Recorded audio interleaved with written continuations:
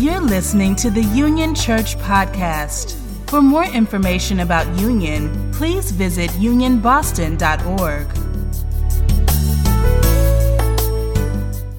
A man without a name, known only as the one who had demons, lived a considerable amount of his life in the grave.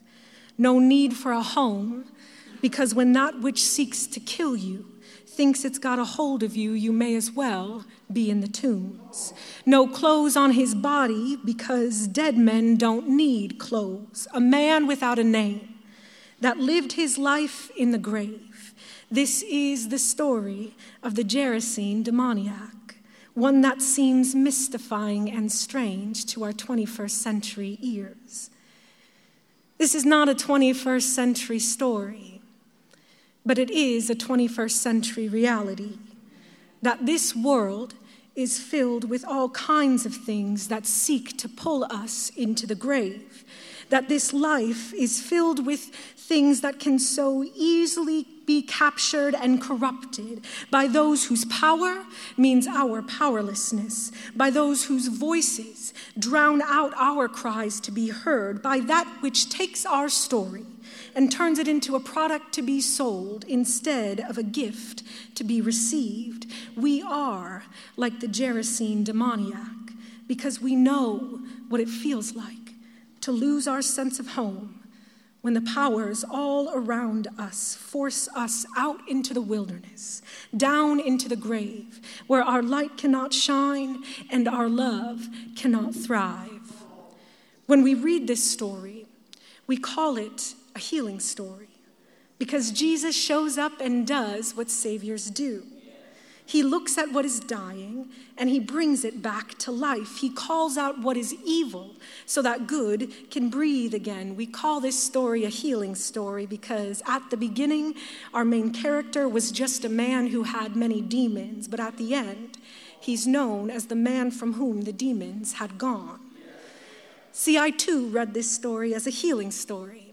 I couldn't help it because I don't know about you, but when I first learned to read, they told me that every single once upon a time would always have a happily ever after, and that when I went to bed that night, what I should remember is that final scene where the main character gets everything they had always been looking for, that goodness and hope and healing were the whole point, and that as long as that ending was there, this story was one worth reading, was one worth telling, that the ending was the point all along, and that everything that happened up to it was nothing more than a means to an end.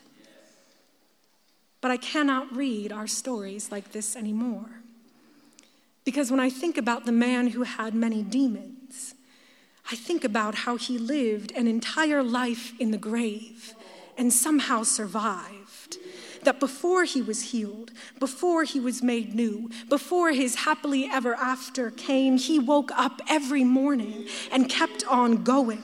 I cannot read our stories like happily ever afters because for so many of us, the happily ever after is not yet here. And somehow our lives are still preaching, still singing, still breathing new life back into that which is dead. I will not preach this story so easily told because your story is so much better.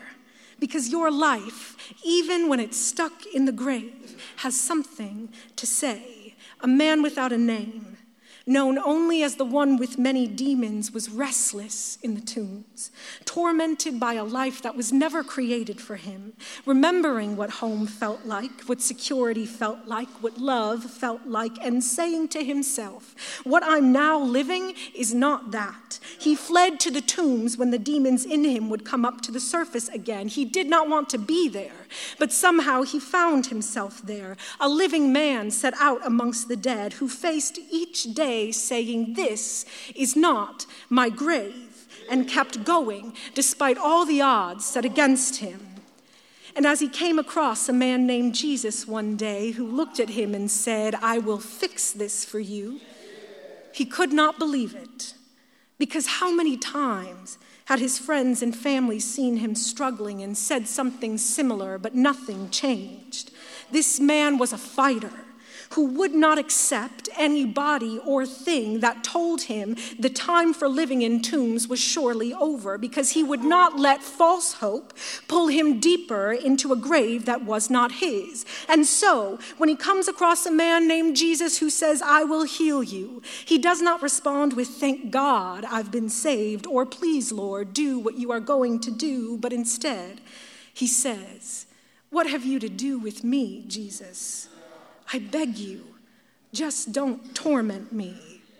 He knew what so many of us know all too well, that when life becomes more about survival than actual living, that which offers you life sounds more like false hope than the promise of a new beginning.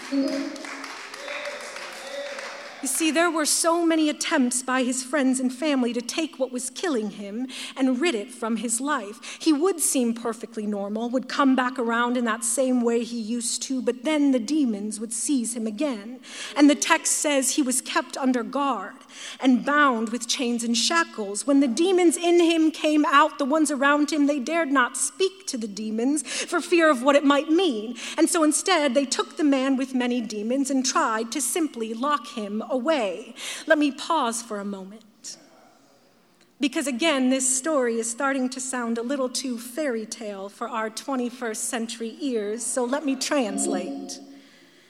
How many times have we struggled under the weight of something so unimaginably heavy that those around us did not know what to do except for watch, keep us under their eye, when what we really needed was a voice to simply call out what it was that was killing us? How many times have we felt crippled by the strong force of grief, unable to see anything beyond that which we've lost, by the loss of a relationship or a job or a time in life where everything felt perfect? How many times have we woke up in the grave not because we wanted to be there, but because we were driven there by any situation that told us our lives were the sum of our circumstances?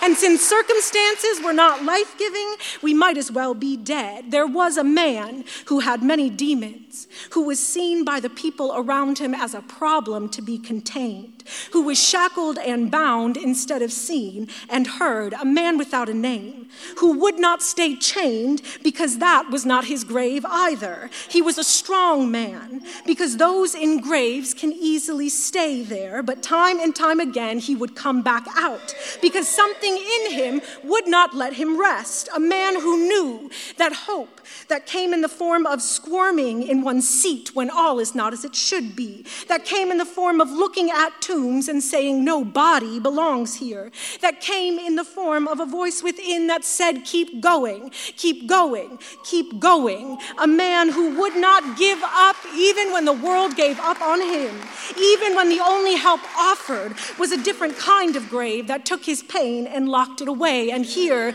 is where the gospel truth comes, that right at the point the man with many demons was about to give up on him and turn back to the tombs, Jesus did what no one had done before. He called out to the demons and said, "Tell me your name.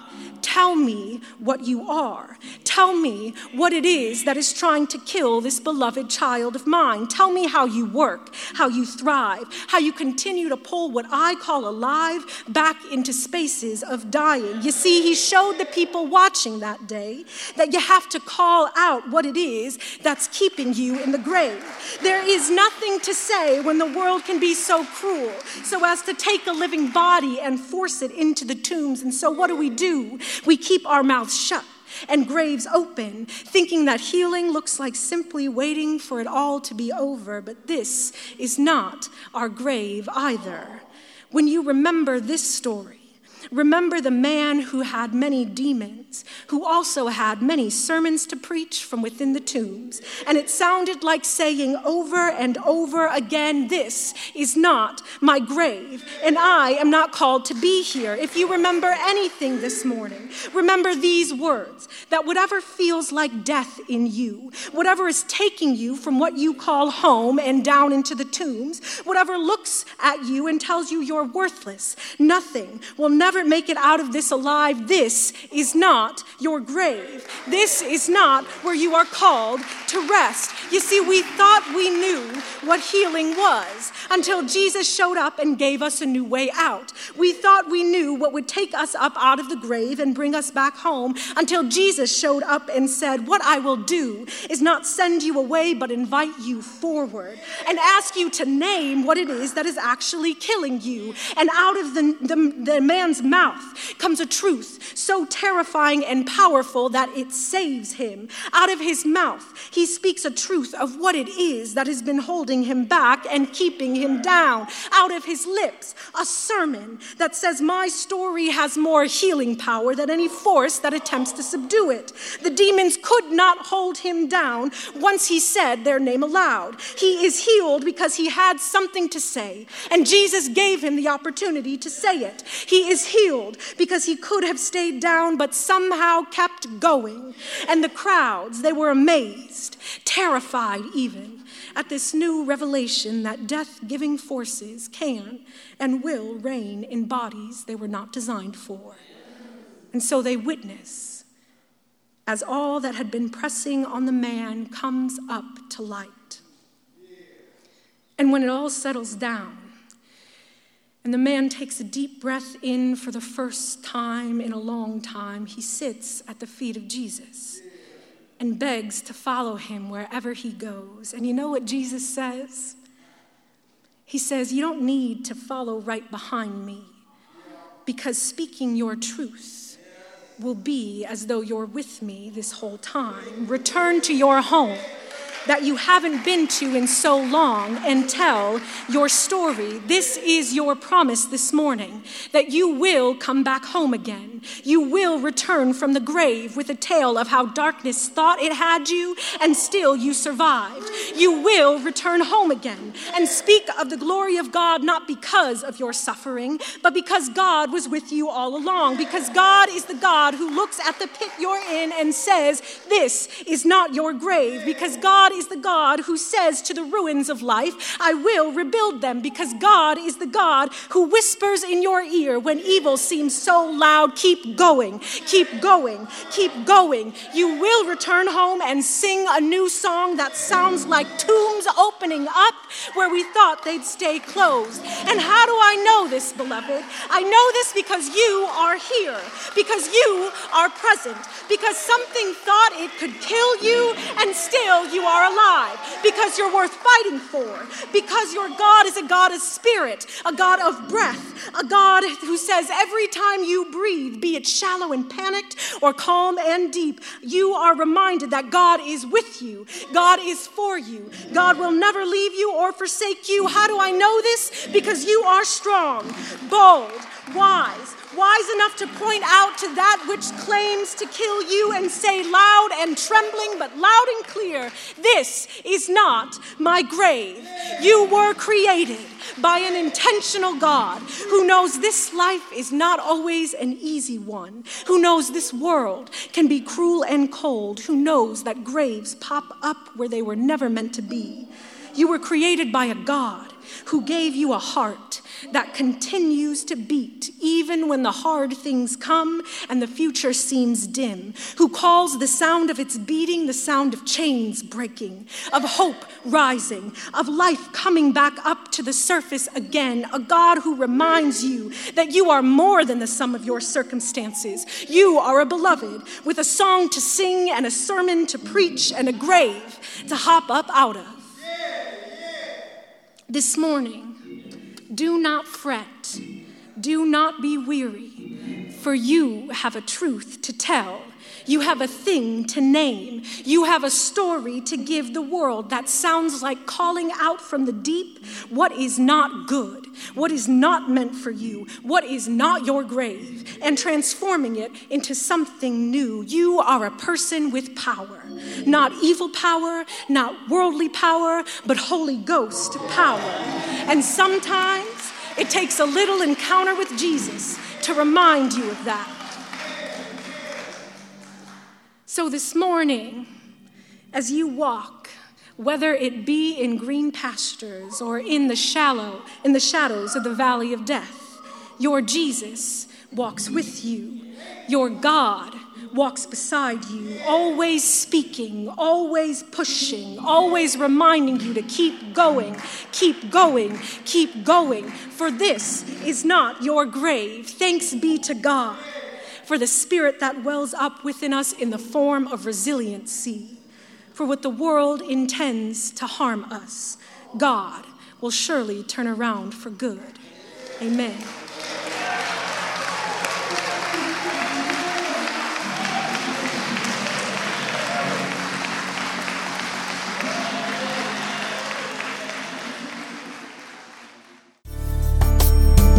Thank you for listening to this podcast. For more information about Union Church, please visit unionboston.org.